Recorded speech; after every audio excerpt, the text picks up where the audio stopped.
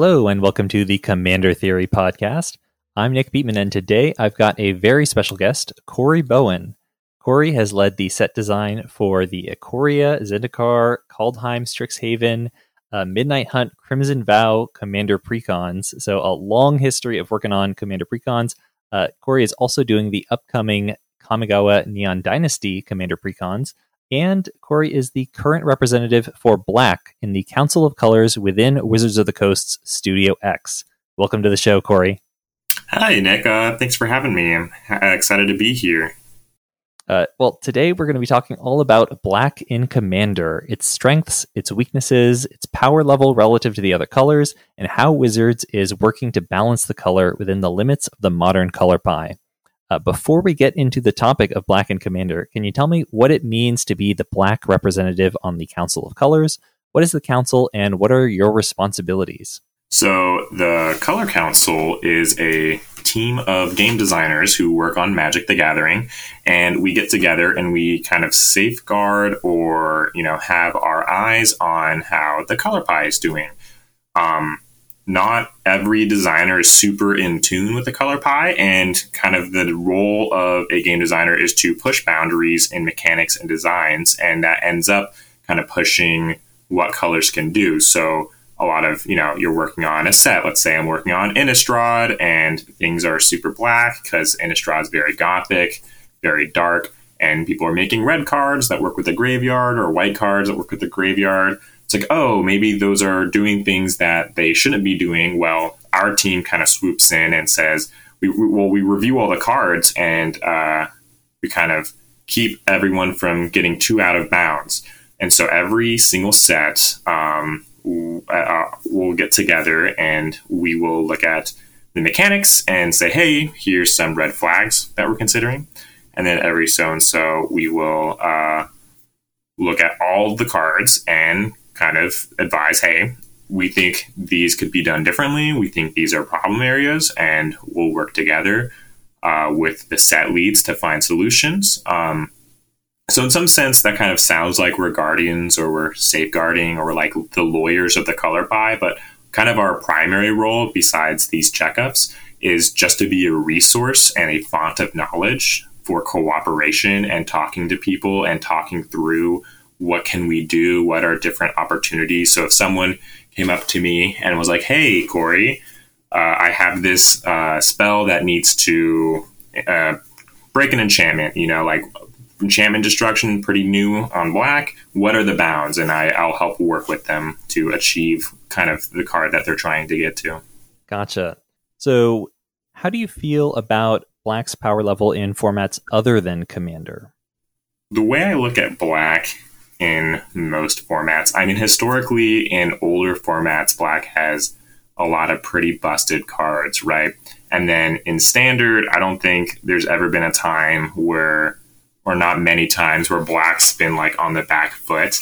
I think out of all of the colors, Black has been one of the more consistent power leveled colors. And part of that is kind of behind Black's philosophy of kind of being able to access most, if not all, effects. It can access most effects for some sort of other resource cost, which feels super heavy Black. And then that kind of structure, that system, keeps it from having that many weaknesses, but also doesn't have that many strengths because there's other colors that can do what it's doing without the backlash. How do the rules of Commander affect Black's strengths and weaknesses? Yeah, there's, Commander, that's a very interesting question. There's a lot about Commander that warp Black's strengths and weaknesses. Primarily, let's start with life total, right? Everyone starts with a higher life total. There are many, many Black cards that give you power at a cost of your life. And when you're paying one life in a standard game or a modern game, that's 1/20th of your life. That's how much it matters. Well, on Commander, it's 1/40th of your life. So it's a smaller cost, and the games are longer, and that's life that you can pay more and more and more of. So life costs are easier to pay.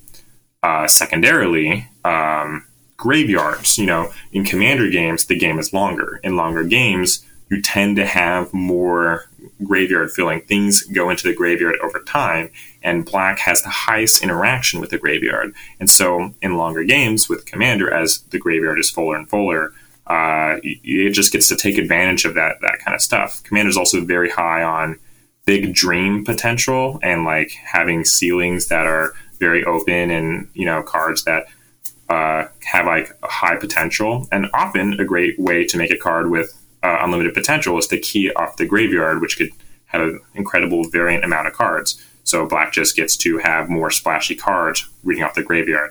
And then the third thing, real quick to mention, a lot of times there are black cards that will key off of creatures dying.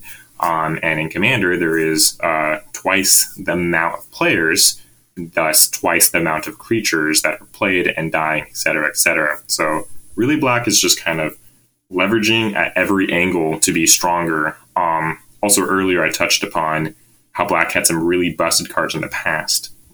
So black has some older cards in the past that are not really in its color pie any longer. Stuff like Cabal Coffers or Crypt of Agadeem. These are just lands that are singularly powerful, and we don't print a lot of these nowadays. Especially not stuff that we want to be very competitive in the current environments. But with black having some older cards that are just quite strong, Commander being an eternal format gets to pull that power level forward with newer philosophies. So from all those angles, black kind of just gets away with having a ton of utility in this format. You mentioned a couple times small ways in which black's color pie has changed in recent years. What are some of the major changes we've seen? And are there any changes you're looking for in the future that maybe haven't seen print yet? Yeah, black color pie. I feel like we just did a presentation on this. There's a couple of things. I mean, the loudest one, I think, when there's a change to what a color can interact with, that's kind of a loud change. And so enchantment removal, certainly something that we are fiddling with, figuring out a little bit, trying to find the funnest cards to do so. And Feed the Swarm, I think, is our current best example of a really fun black enchantment removal card. So that's one of the things, is it's enchantment destruction. It was deemed that in limited or in other formats, if you're in an enchantment environment and there's only, there's two colors that can't deal with enchantments in a heavy enchantment format, maybe I'm playing red-black and I just feel like I have such low agency to fight against those decks. So giving black an avenue for enchantment destruction was more of finding a way, we don't want it to be stronger or equivalent strength to green and white enchantment destruction. It's more of just trying to find a way for people playing black or other colors to have some options and some agency against it.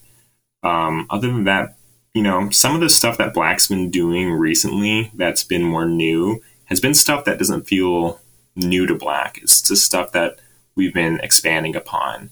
And with this, I'm talking about Gonti effects, casting spells from my opponents, or, exiling spells from my opponent's library and then casting them.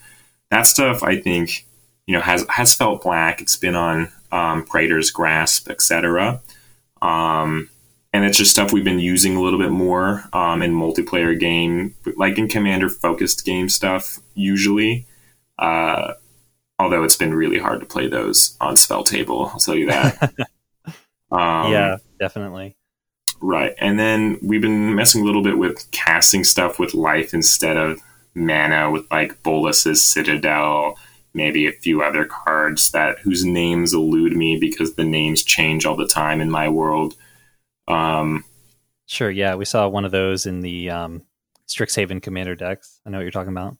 Right, exactly. Moving forward, I would say that, as I said earlier, black is in a pretty stable place. Kind of the biggest threat to this is going to sound very melodramatic, the biggest threat to the sanctity of the color pie that black poses is mostly that over time, I think all of the colors have ways to breach into black space and bleed into black space. We're giving white more reanimation, for example. We're kind of blurring the lines on which colors care about artifacts in the graveyard. black in some sets, some recent standard sets like Zendikar Rising and even Kaladesh, although some people won't call that recent, but black in those sets have been caring a little bit about +1/+1 counters, which it doesn't usually do, and it feels agnostic enough for it to do. And in Strixhaven, there was a white-black counters kind of sub-theme, and in that sense, these are more examples of black is a very broad color.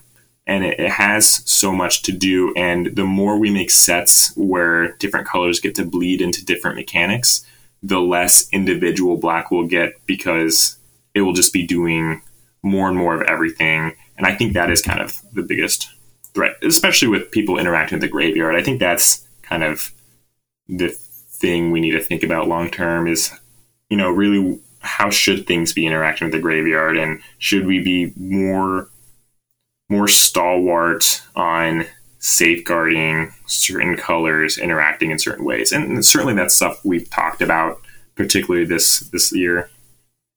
Yeah, it's interesting. We've had conversations with some of the other members of the Council of Colors, and like one thing that kind of came up when we were talking about white card draw is I think you guys have had some internal discussions about like card draw is just kind of central to Commander because the games go longer. And that led to this sort of bend or this shift in white design space. And you mentioned earlier that graveyards become a little bit more important in these long Commander games. Do you think it makes sense to sort of view the graveyard as a resource that all colors can touch, or are you more protective of this unique black space? I think the graveyard it's a fun zone, right? I'm the Black Color Pie account, so I know more than anyone else that the graveyard is fun, right? So I think that colors should be able to use it, but we should kind of have some harder dynamics of what's going on. For example, black should be great at filling the graveyard, and it should be great at getting stuff out of the graveyard.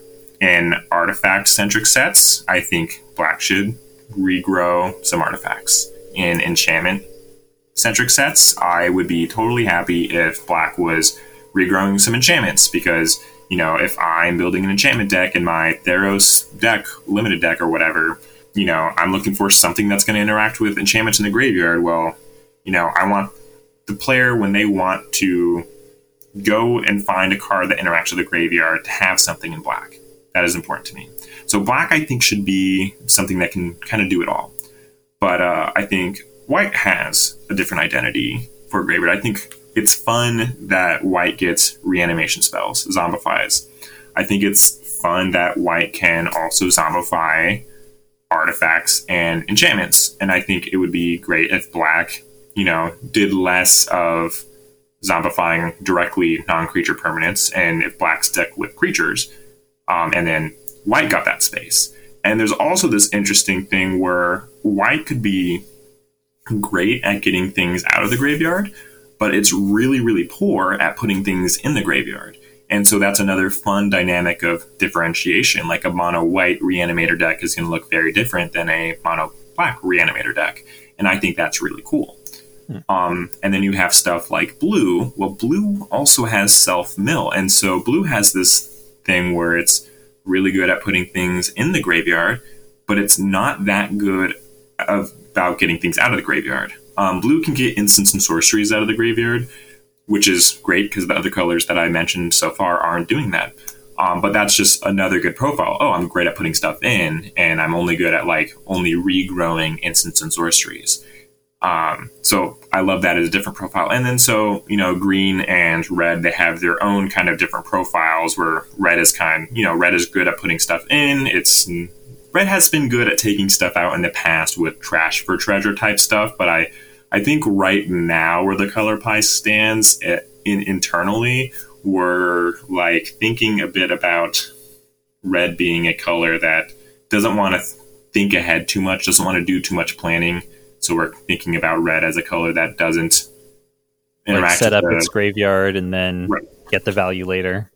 Right. We're thinking of red as a color that doesn't do that as often. I think we still like, temporary reanimation type stuff, but Really planning stuff. I don't know. Underworld Breach, I think, was a problem for red. I think that just wasn't a very palpable red card. But you can see where I'm going with. I think other colors can certainly work in the graveyard. I think black is king, and other colors can be king at some things like reanimating non-creatures.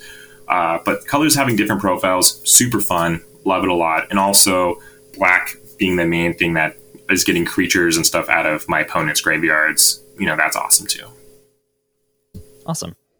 I want to touch on a couple specific mechanical areas in black. To start, you mentioned Feed the Swarm as an example of like the current strongest enchantment removal we've seen so far in black. And I'm wondering how the positive community response to Feed the Swarm shapes future design for black enchantment removal. So it sees a ton of adoption in Commander, and I'm wondering and of course future entries in this space like Pharika's Libation or Mire and Misery weren't on the same power level and also didn't really catch on nearly as much. So do you see Feed the Swarm as sort of the high watermark, or do you think there's opportunities to expand or to go beyond that in terms of the power level of these black enchantment removal effects? I think that there's a little space to go, but not in I must make a stronger card, but in just there's different space that could be strong in different scenarios. Mire and Misery, Pharika's Libation. I think where they failed was that they just weren't reliable. Mm-hmm. And they were modal as well, but they weren't reliable modally as either. And so what Feed the Swarm has is, you want something dead, you're going to get it. You have a cost to pay, pay it. And that feels black, feels awesome. With the edicts, like those two other cards, it's just not that reliable. And Mire and Misery, that's the one where it's sacrifices a creature or an enchantment, right? Yeah, I think it might be Exile. But yeah, that one, I think, this does something that I like, which is it hits every opponent. I think for edicts, that's important in Commander, to hit every opponent to kind of get your card's worth. But it's just too hard to break an enchantment with Mire and Misery. And then with Pharika's Libation, I think the problem with Libation is that it doesn't hit every opponent. If Pharika's Libation could say each opponent sacrifices an enchantment, or each opponent sacrifices a creature, I think it would be more playable. But it's not. And so it's also just unreliable in that sense, where it feels like a bad disenchant. And what you get on the other side is not the same as what you're getting, because a creature edict just feels worse than an enchantment edict, because your opponents, especially in Commander, more often have more creatures than enchantments. So Feed the Swarm is great. It is a single target. You can get what you want to get. It's reliable. If there's not an enchantment to break, the front side, killing a creature, is still kind of worth the card. Is there space to go? Yes, I think there's space to go. Mind you that in a given environment, we really, really, really want black enchantment destruction to be kind of significantly worse than the green and white ones. It matters to us a lot. We just want this to be an option. If you notice, all these cards, they're modal, right? They have another option. And Baleful Beholder from AFR was also another shot at making kind of a decent card in this space. That's the 6 mana, 6/5. When it enters, you can choose to have each opponent sacrifice an enchantment, or your creatures gain menace. So this is another card where giving your creatures menace is pretty good on certain board states, and each opponent sacrificing enchantment is pretty good. Now, this one doesn't see as much play in Commander because it's a 6 mana creature that doesn't really answer the enchantments very swiftly. But I think it's kind of the space I like. And I think there's more space to go. I think about the places to add enchantment destruction are, I think, on modal spells where the front side is doing something stronger. So I think about a Bone Splinters, right? What if a Bone Splinters could also hit an enchantment? You're casting the card a lot of the time to kill a creature, but hey, sometimes you'll kill an enchantment, and the card's weaker when you kill an enchantment, but, having that modality, I think, really helps the agency of the color. Interesting. Yeah, that's exciting to see. I'm a huge fan of Feed the Swarm, so, more targeted type removal is pretty exciting. This is kind of also related to enchantments, but wanted to get some more information on it. In Mark Rosewater's Mechanical Color Pie 2021, he mentioned that black was now tertiary in caring about enchantments in sets with an enchantment theme or sub-theme. So what does it look like when black cares about enchantments? Yeah, so I think this was mainly, born out of a few cards. I'll be the first one to say that, I love Blightcaster. Blightcaster from some core set, maybe it's like M15 or something, around when I started actually playing the game. It's whenever you cast an enchantment, you give something -2/-2. It might be whenever you cast an aura. I don't totally remember the card, but to me, like, when I was learning the game and learning what colors did, I read that card and, I thought to myself, I guess black can sometimes care about enchantments. And time goes on, and Theros comes out, and Doomwake Giant exists. It's a constellation card. When enchantments enter, your opponent's creatures get -1/-1. So there's a few other constellation cards, but that one's kind of the king of them. And so in my brain, I think, I guess black can care about enchantments a little bit when the theme is right. And then time goes on, and Commander 2015, I think, comes out, and it's there's a black-white enchantments deck with Daxos the Returned. I think to myself, I guess black can care about enchantments sometimes. And then we're making Theros Beyond Death, and we're thinking about different ways that black can interact, and we're thinking about a set that is not yet to be revealed. A set in the future where the cards are not yet revealed, where maybe black wants to care about enchantments. And it just kind of makes sense. Black as a whole color, to be honest, is very carried by theme rather than mechanic play. Black as a color, I think it has kind of the most flavor inherently attached to it, with all the evilness or the narrative wells. And so whenever there's a theme to do something in black for a black way, it kind of just fits really naturally. I made Lind, that one Grixis Cursed commander. And I totally thought, curses are totally black. Those are enchantments. That's a black enchantment. But you wouldn't expect black to care about auras. But if I describe to you what curses are, you're like, yeah, that sounds black to me. So, I just think when it's thematic, black will care about enchantments, and trust me, it's going to make sense. Okay, all right, I'll take your word for it on that. Another thing that was mentioned in the Mechanical Color Pie article was black being primary in casting spells from the graveyard. What sort of restrictions are there for this design space in black, and is Yawgmoth's Will still within black's color pie? Yeah, I think that. So it's kind of tricky, right? Because, I think when we talk about Yawgmoth's Will, Gaia's Will, that was in MH2, right? Mm-hmm. Yeah, sorry, I worked on MH2 a little bit, but I don't remember if all the cards made it through, so I have to ask myself. Yeah, so green is in this weird space with the graveyard, where green gets to regrow everything. And so you look at a card like Yawgmoth's Will, and you're like, hey, this regrows everything if I can cast it. Isn't that kind of green?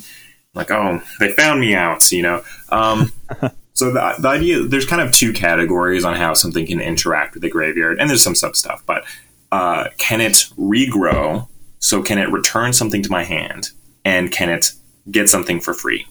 And so if I am targeting a card and giving it flashback until end of turn, I am basically just regrowing it, right? I'm returning it to my hand if I were to cast it this turn, which I likely am. Mm-hmm. And if I'm casting something in my graveyard for free, I'm basically just zombifying it. I'm putting it onto the battlefield or whatever.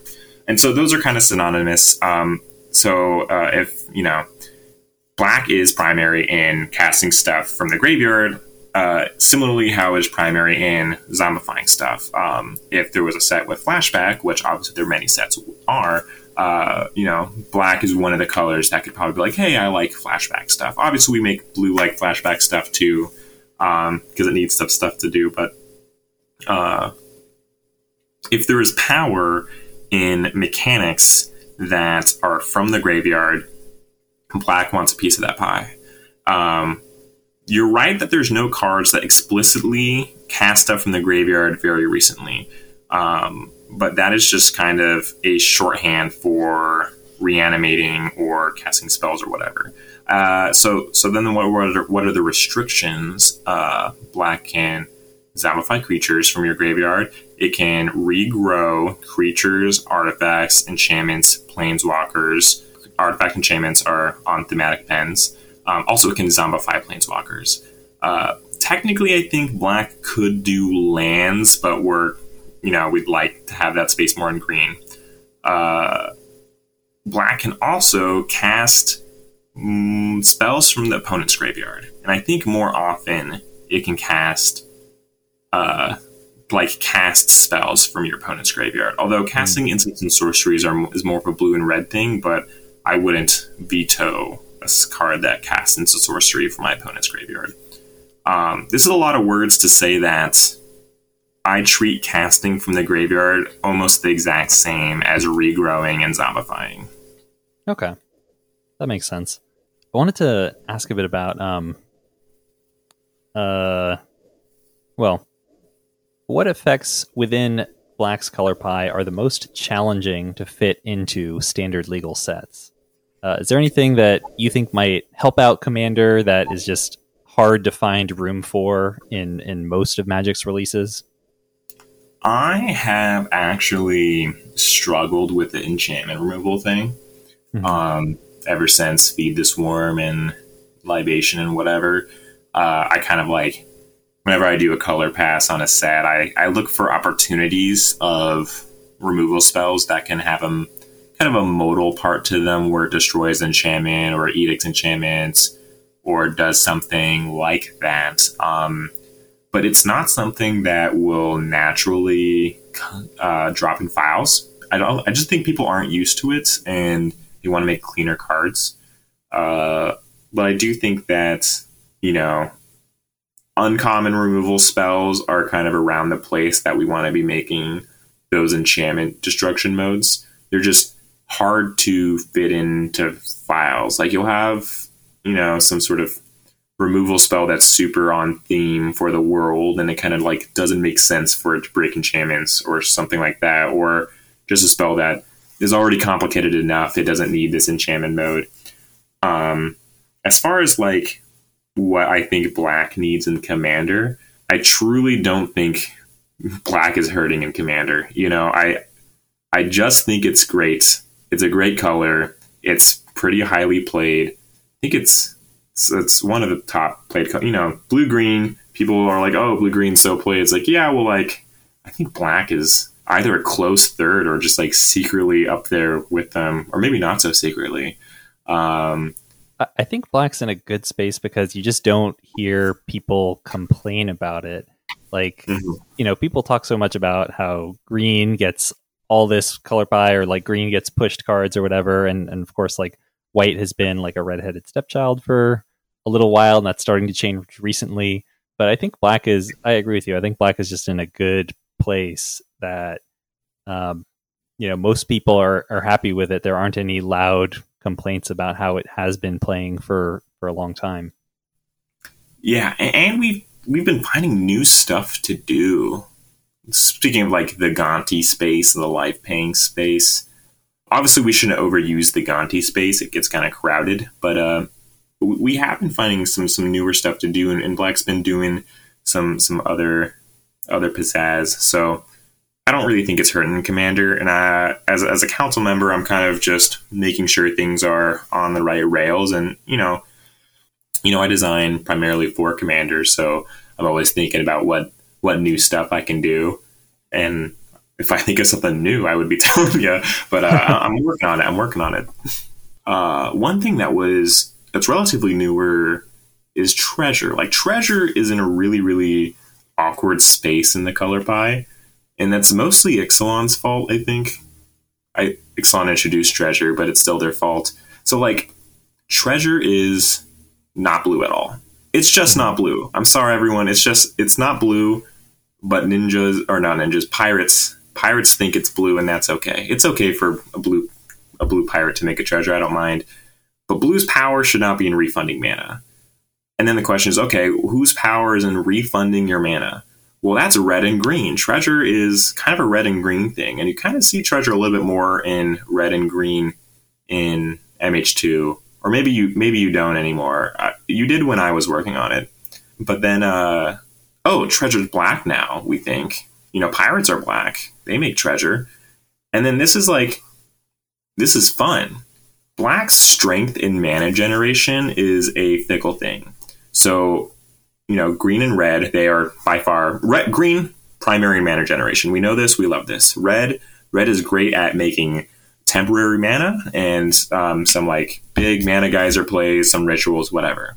Black, okay, where's Black's history with mana generation? I'm sorry, I'm going on a tangent. You'll have to suffer through this. No problem at all. Loving it. So Black's history of mana generation is very peculiar. It starts with those cards I mentioned earlier. Crypt of Agadine, which is not so old, but Cabal Coffers, right? Cabal Coffers, Dark Ritual. Dark Ritual is the big guy here. A long time ago, Black was like, I care about big mana. Black is a big mana color. It does these rituals. It, has these lands that really hype up its mana. Nowadays, that's not really in Black's color pie. It's not about this big mana plays. Or isn't it? I don't know. Like, I look at, even before I was a Black color pie member, I would look at red-black commanders. Xantcha, Xantcha's really good if you have a lot of mana because she has a mana sink. The Scorpion God? He's really good if you have a mana sink because, he can put counters on these things. What's that card? Cut to Ribbons, Exsanguiate. Those are really good if you have a lot of mana. Oh, Black has a lot of big creatures sometimes. That's really good if you have a lot of mana. So Black, has big creatures because it reanimates a lot of times. So it's really good if you have a lot of mana. And so Black its relationship with mana generation is that it's kind of a distant tertiary. Some of that is vestigial. It's from the old times. It's a legacy. It's a grandfathered in from Dark Ritual. But we don't like it being strong in recent formats for mana generation. And then so some of it is just, I think, naturally, I don't know why, but black cards just like having a lot of mana. Maybe all cards like having a lot of mana, and I'm just like fooling myself. But no, I just think black cards like having a lot of mana. And then, and so this is kind of too much thinking behind why Black should have treasure, but I'm specifically the person who should be doing this too much thinking. Mm-hmm. So then, does treasure fit in Black? Well, no, treasure's not really Black. But here's the things that make me say, yeah, that treasure's Black now. One, this long and complicated history of mana generation, sure, Black can make them treasure. Two, sacrificing treasure is really fun. To make fodder to sacrifice is a fun thing for Black to do. So, hell yeah, let's let Black make fodder to sacrifice. If that's more powerful than the mana generation when Black does it, so be it. That's cool. We like that. It's a great way for Black to interact with artifacts now that it can sacrifice those. That's cool. We like that. Awesome. So that's 2. And then 3, it's flavorful. And you see this in AFR. In AFR, Adventures from Forgotten Realms, I was working on Early Vision with Jules and everyone. And we made these cards. They were like mercenaries or sellswords. And like if you cast them with treasure, they'd get a bonus. And you see a little bit of that in this set. But, oh man, doesn't that sound so Black? A hired killer, and that's kind of where I'm coming from of the flavor of it. Not only do these pirates feel flavorful, but like, this is my hired killer. That's a Black card, that's a Black character, a Black concept, a Black idea. And so in that sense also, okay, fine, Black can have treasure. What we're getting more hung up on now is making sure that, I don't know, I think we should have more costs for treasure. I think, like Black's like draw a card, lose a life. Gotta lose the life, man. It's important. I promise it's important. I'm thinking about that with treasure now. What if it's like, you can't just ETB make a treasure. You gotta ETB make a treasure, lose a life. Or something has to die and then you get a treasure. Or you have to sacrifice something and you get a treasure. A cost must be paid that's not just mana. So that's how I'm looking at it now. And I don't remember your original question, so I'm sorry about this tangent. No worries. It's really interesting to hear your thought process on this. Like, I think fitting it into this sort of existing model of like resource conversion certainly makes a lot of sense. I think like most black players or most players who really enjoy playing black sort of they understand those trade-offs and are, pretty accepting of them generally. So that if it means we can get more treasure production, I'm happy to pay life. But sort of speaking on, I want to circle back a little bit to something you mentioned, like Gonti and the Gonti space. Mm-hmm. And that struck me as something that just seemed to be really popular from an outside perspective. Like Gonti kind of rocketed into the top mono black commanders. He was in the top 10 for a long time. And I'm wondering what black gameplay styles are most popular with players, because I know that like new players, they come into the game and like they might not get all the like sacrificing or life payment type of stuff in black, but just what tends to resonate most with people in black? Yeah, so you kind of nailed the two things that don't resonate with newer players, which is the sacrifice and the life payment. Because why would they give up their life for this thing? So, I think black has a very strong top line. It's reanimation and zombies. What a cool thing for black to care about. Also, like demons, black, I think, attracts the goths of this world on the flavor axis. People are like, oh, that's really metal. That's really hardcore. I love demons. I love zombies. I love vampires. I love blood and gross Phyrexianized things. So people can be attracted on that angle. There's another angle where it's like, oh, I'm attracted to hot vampires or cool rogues.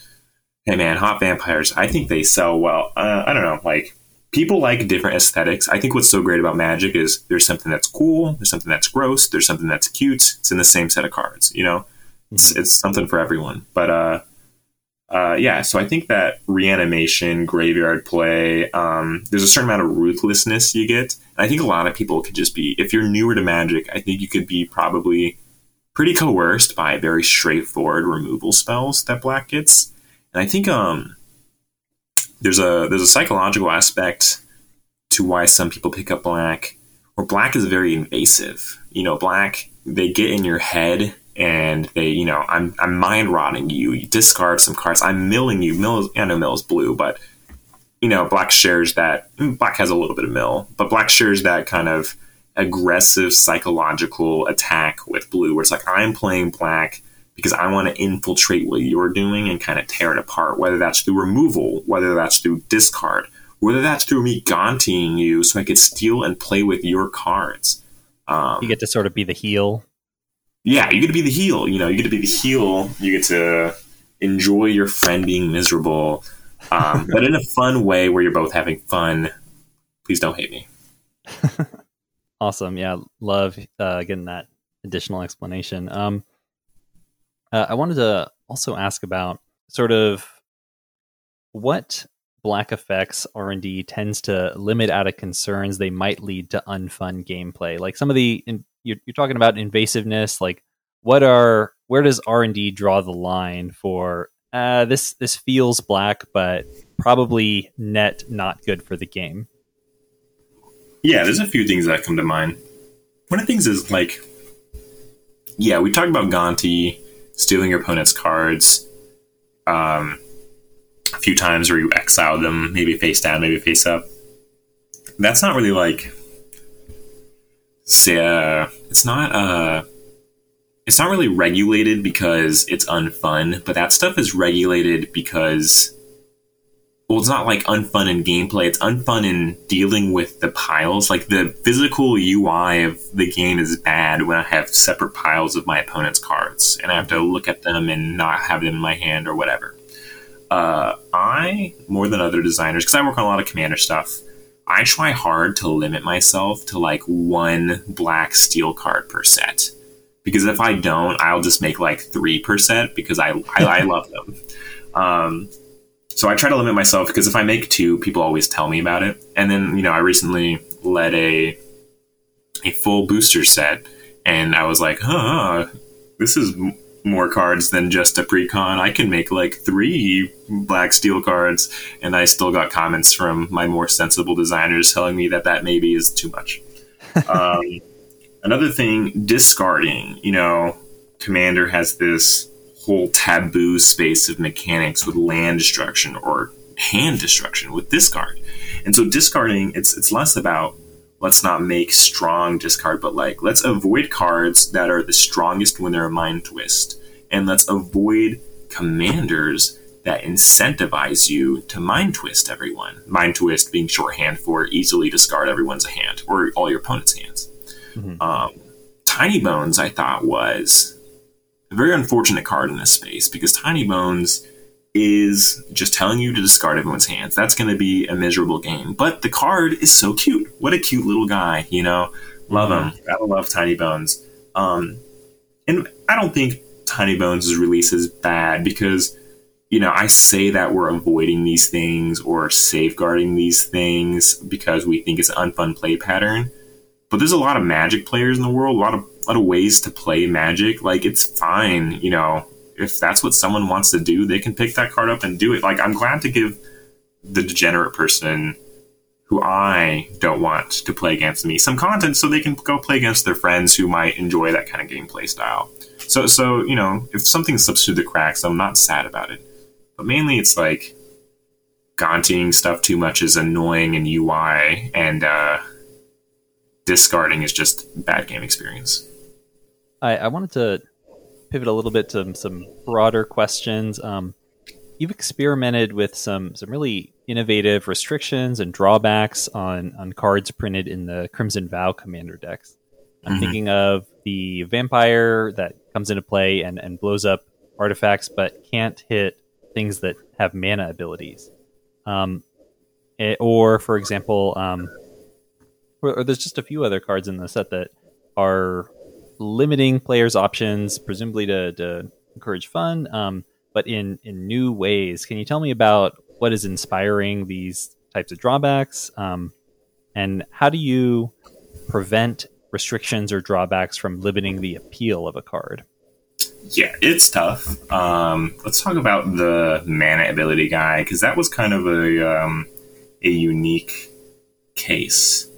So, making these precons, Midnight and Vow, we're kind of like work from home pandemic area. To be straightforward, I'm playing it a little safer in these times because playtesting is different than it used to be, and we're still kind of learning. But that card, I wasn't trying to make a strong card. I was more or less experimenting by releasing that card. So it's a vampire. It says when it enters, you get to, destroy X artifacts, where X is the number of vampires you control, but those artifacts couldn't have mana abilities. That's right. Originally, I was just like, it was just destroying all artifacts without mana abilities, and it wasn't a vampire tribal thing. But I wanted a little bit more vampire presence, tribal or vampire creature type matters presence in the set. So I'm trying to phase out tribal in my vocabulary. So I was trying to have a little bit less or a little bit more vampires matter in the new cards. So I switched it to where it was, but it used to just destroy all artifacts without mana abilities. That was kind of an experiment I wanted to take. I wanted to see how people would react. I kind of got that it was kind of an ugly restriction. No one likes thinking about mana abilities. But I also just I'm interested in a Shatterstorm that doesn't break my opponent's what is functionally lands.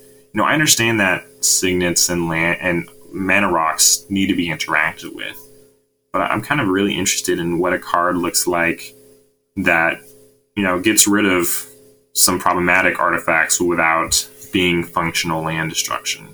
You know what I mean? Yeah. So that one, I kind of, when I was making that card, I thought to myself, damn it, I'm in R&D. I'm going to do a little bit of R, And, people didn't really like it. And I thought the card was muddy in different other ways, but that's the type of card where I tried it out. People didn't respond well. Probably not going to try it out again. Very similar to Red's weird freezing lands thing in Shadows of Innistrad. Interesting. Well, can I pitch something like a very broad concept to you? You cannot pitch me a card design. You can Not a card design. Very broad. I would, if you want to pitch, I would say something without saying any card text. Okay, can do that. I'm wondering, like, if there's more opportunities to have flavor sort of sell restrictions or drawbacks if it's done consistently. Because, I've been thinking about like illusions and how, people love Phantasmal Dreadmaw or whatever because like the flavor of the drawback is so strong. And there are like some restrictions that you all do pretty consistently, like, non-token or exile this spell, or, this only triggers once per turn. And I'm just wondering if there's more opportunities to like find a flavor for this effect you're doing consistently so that it like becomes easier to like identify what the card is doing just by the flavor. And also like it may even garner, depending on how you flavor it, it could like even develop fans the way that, people do like illusions. Yeah, I mean, we have obviously people working on the creative stuff. I think that whenever we can find a flavorful explanation or a consistent fix for a drawback, that's great. We found it, it makes sense. Some of the things you said are trickier to do that.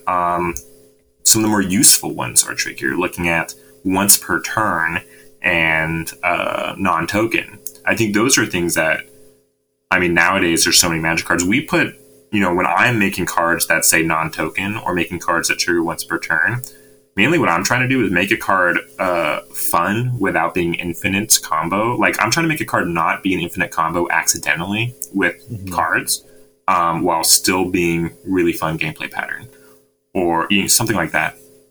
And those, I think, are trickier to find. Like, what's the flavor of something doing once per turn?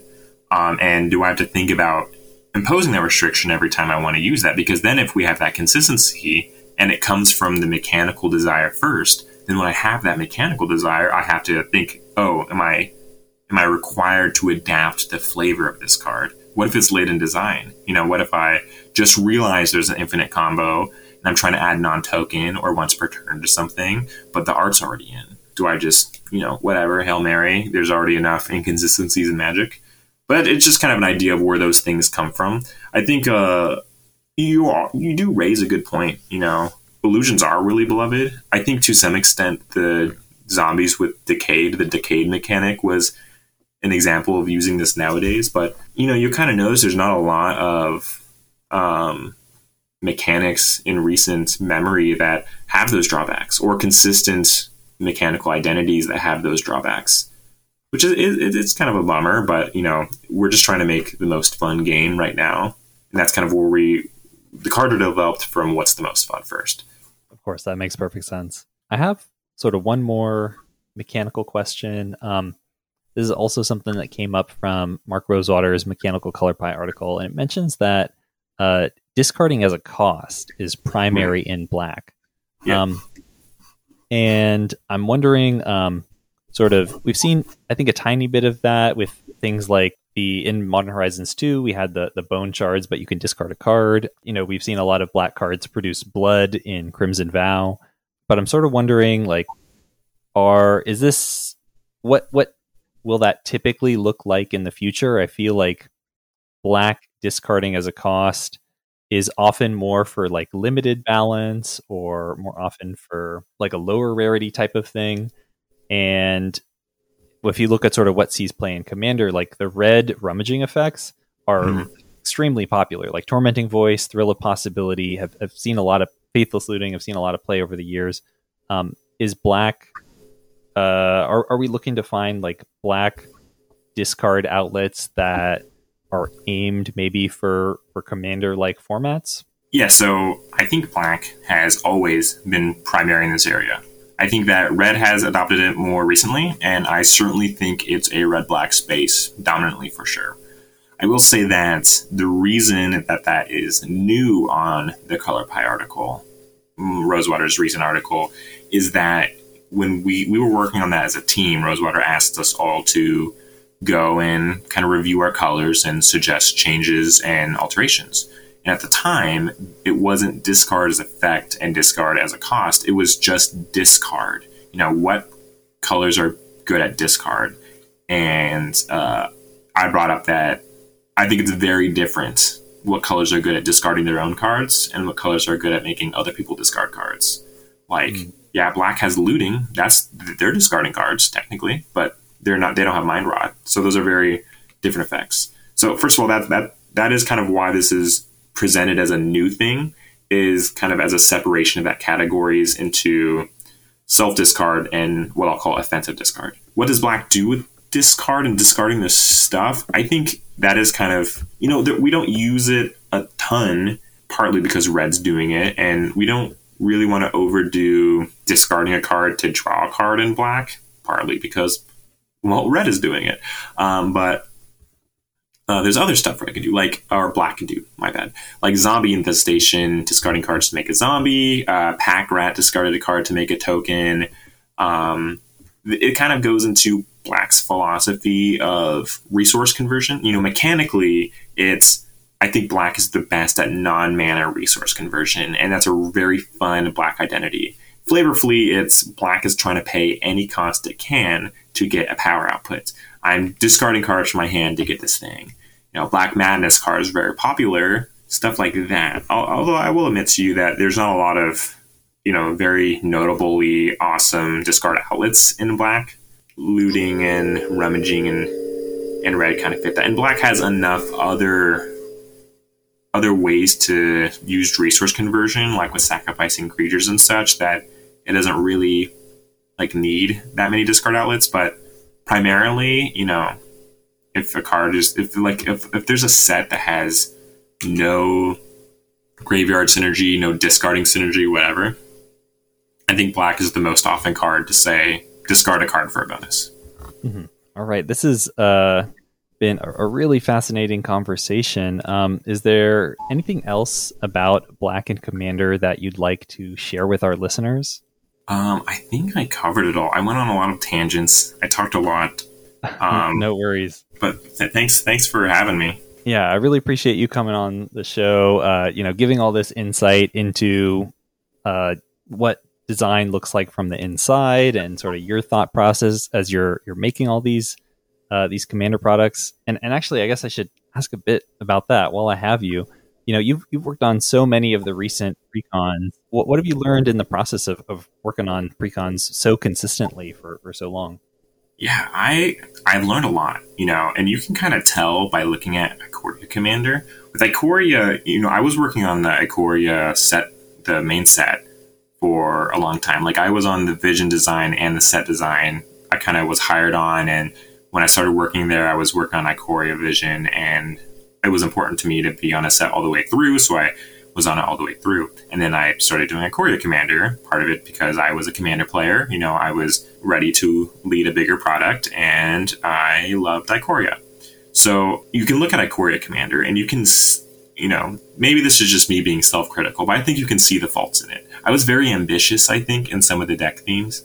You can look at the Abzan deck. It cares about keywords. I thought that was very ambitious, and I kind of threw away a different deck from Vision in order to pursue that. One of the things I've been trying to do in my more recent precons is kind of be a little bit more involved in Vision. Sometimes I do the Vision design for precons, which for those unfamiliar, there's two parts of the design process. In Vision, we sit around and brainstorm what themes should the deck be, what direction should we go, and in set design, it's mostly building the decks and developing the new cards.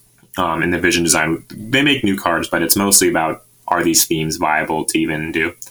So in Ikoria, I was ambitious with those themes a little bit. I thought the Teamer Instance deck was a little bit of an oddball. The Keywords deck was an oddball. The Mutate deck was a little bit hard to develop, and the Cycling deck was, I thought, very safe. No, maybe the Cycling deck was perfect. And then in the new cards in Ikoria Commander, you can see there's some great high-end cards, and there's some great low-end cards. There are cards that I might regret or not regret. I'm not sure. I used to regret Fierce Guardianship, but I don't think I regret it anymore. I think I'm kind of at peace with how the people whose hands it's fallen into are using it. I think I kind of appreciate that gameplay. But certainly, I was a bit afraid at first, and then there are some cards like Glade Muse. You know, if you can recite to me exactly what Glade Muse is, I'd give you $10 because it's not exciting, it's not particularly green, and you know that card I just think I had a little less love. And as it goes on, you can see a year later I make Strixhaven Commander, which I think largely is great. You know, the themes I think are all solid in that set. I think all the themes are solid. I think I stay at home for some of those themes. Blue-red spells, you know, let's stay at home. We don't have to get ambitious, but we can do red-white artifacts. We can still get novel. And so with that set, you can see me reach out to novel spaces and stay tame where I need to. There's something old, there's something new. And I think with the new cards, I think every single new card in Strixhaven Commander has a great home. And I'm really proud of that set for where everything kind of just shook up and landed. And now with these newer precons I'm developing, the landscape of Commander is very, very different. There are so many precons coming out, and we're making so much content for Commander. I'm a lot less concerned about making stuff that's so incredibly novel. I want to make precons that are different game experiences than exist, but I'm not really trying really hard to make the wackiest deck like the Keywords deck was, for example. And then I'm not really concerned about overlap as much. I used to be in Kaldheim Commander.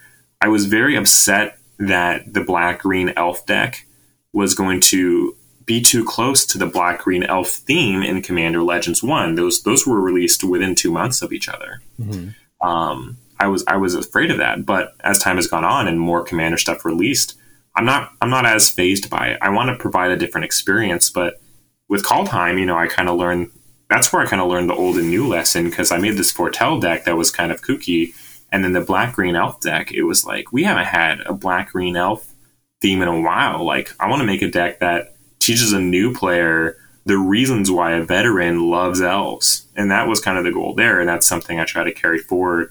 You can kind of see that with Midnight Commander, I think. There's a green-white deck that is trying to do this weirdo extra power or 3 powers thing, the Coven mechanic. Mm-hmm. Or maybe it's called something else, I don't remember. No, Coven, yeah, you're on it. Great. It used to be called like Festival, it was or something like that. And then the black or the blue-black zombies deck is just a return to, like, you know, again, I want to teach newer players in the past 3 years or so why their friend who's been playing for a long time loves zombies. They might not know, you know, why do people keep playing blue-black zombies decks? Well, here, try this out. Fall in love with this, you know, we know this is good. Let's do that with a spin on it. And the spin there, of course, was that was a blue-black zombie deck that cared a little bit more about sacrifice rather than reanimation. So those are kind of my big lessons, you know, kind of finding my scope of ambition, finding my scope of audience. I think I've been doing a lot better on new card generation, trying to figure out where the new cards go, where the audiences go, stuff like that.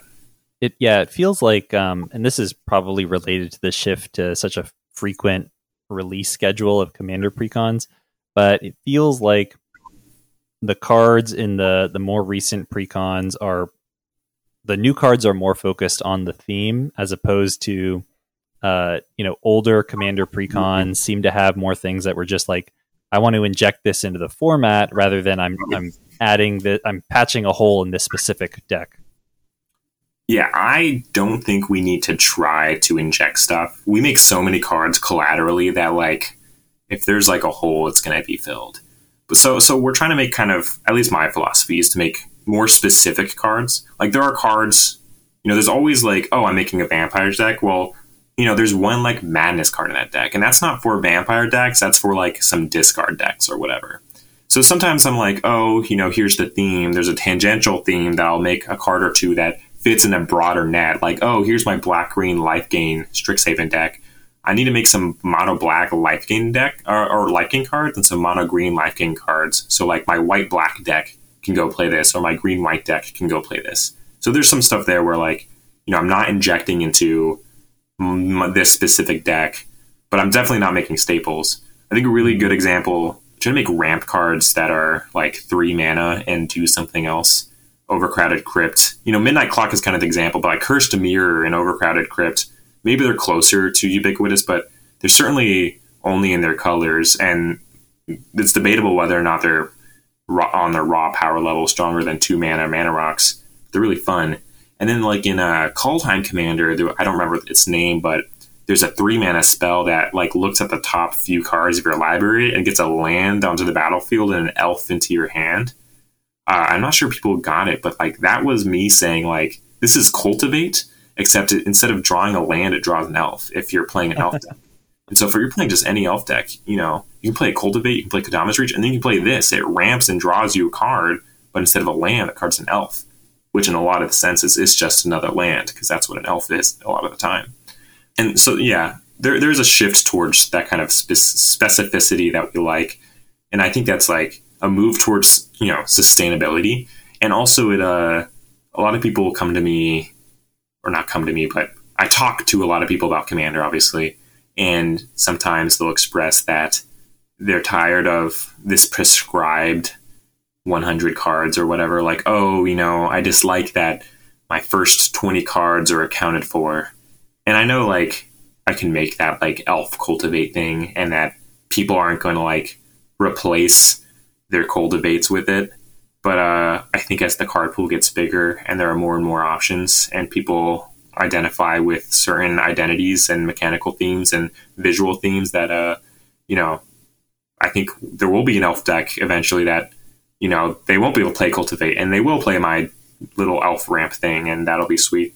I'm curious, how much do you you mentioned that you designed Lind. Are all of the sort of set booster exclusive Commander cards, are those also coming from you, or how does that how do you fit with the design process for those? All of the set booster exclusives, starting with Midnight Hunt, those are under the purview of the Commander team for that given set. So for Midnight Hunt, Crimson Vow, and Neo Kamigawa, I will have done those set booster cards.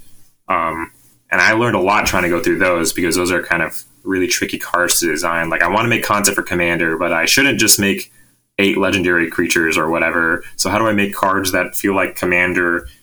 In Midnight Hunt, you know, I mean, like, there was like the flashback that was reduced by your Commander. Some of the idea there is like, oh, the new player who plays Magic will open a booster pack, and, you know, some of the time they'll get this Commander card in their set booster or whatever, and they'll be like, oh, this isn't the set I opened. And then they'll read it, and sometimes they'll be like, oh, this is a cool legendary creature that I can build a deck around. Or maybe they don't know what Commander is, but they just open this card that says, oh, it has flashback, but it's reduced for what my Commander's cost is. What's a Commander? You know, I'm going to go ask my friend what Commander is. Or maybe I'll look it up. What's Commander? Oh, Commander's this sweet social format I've never heard of. Well, sounds fun. I'm in, you know. Maybe I'll go buy that Commander deck. So that's some of the ideas, that, like, Commander's a very popular format. It'd be great if booster packs had that kind of stuff for Commander. And then it'd be great if, you know, newer players love booster packs, right? I think everyone loves booster packs, but newer players are more often to purchase them, open them, have that delightful experience. And then it's great to have something in there be an entryway into Commander. Because I don't think anyone's, like, going to read an ad card and be like, oh, that's what Commander... Well, some people are, but I think having a card that says Commander on it is going to draw you into that format more often than an ad card that tries to explain to you what Commander is. Yeah. I'm curious, like, it's my perception from the outside, it seemed like Lind, for example, was a card that, you know, would be really challenging to fit into the main set, because there's, you know, it's not something that's going to be relevant in limited. And also seemed like I could see some challenges with building a precon around it. Like, what are you looking? What are the constraints and on these set booster exclusive cards relative to the Commander precon exclusive Commander cards?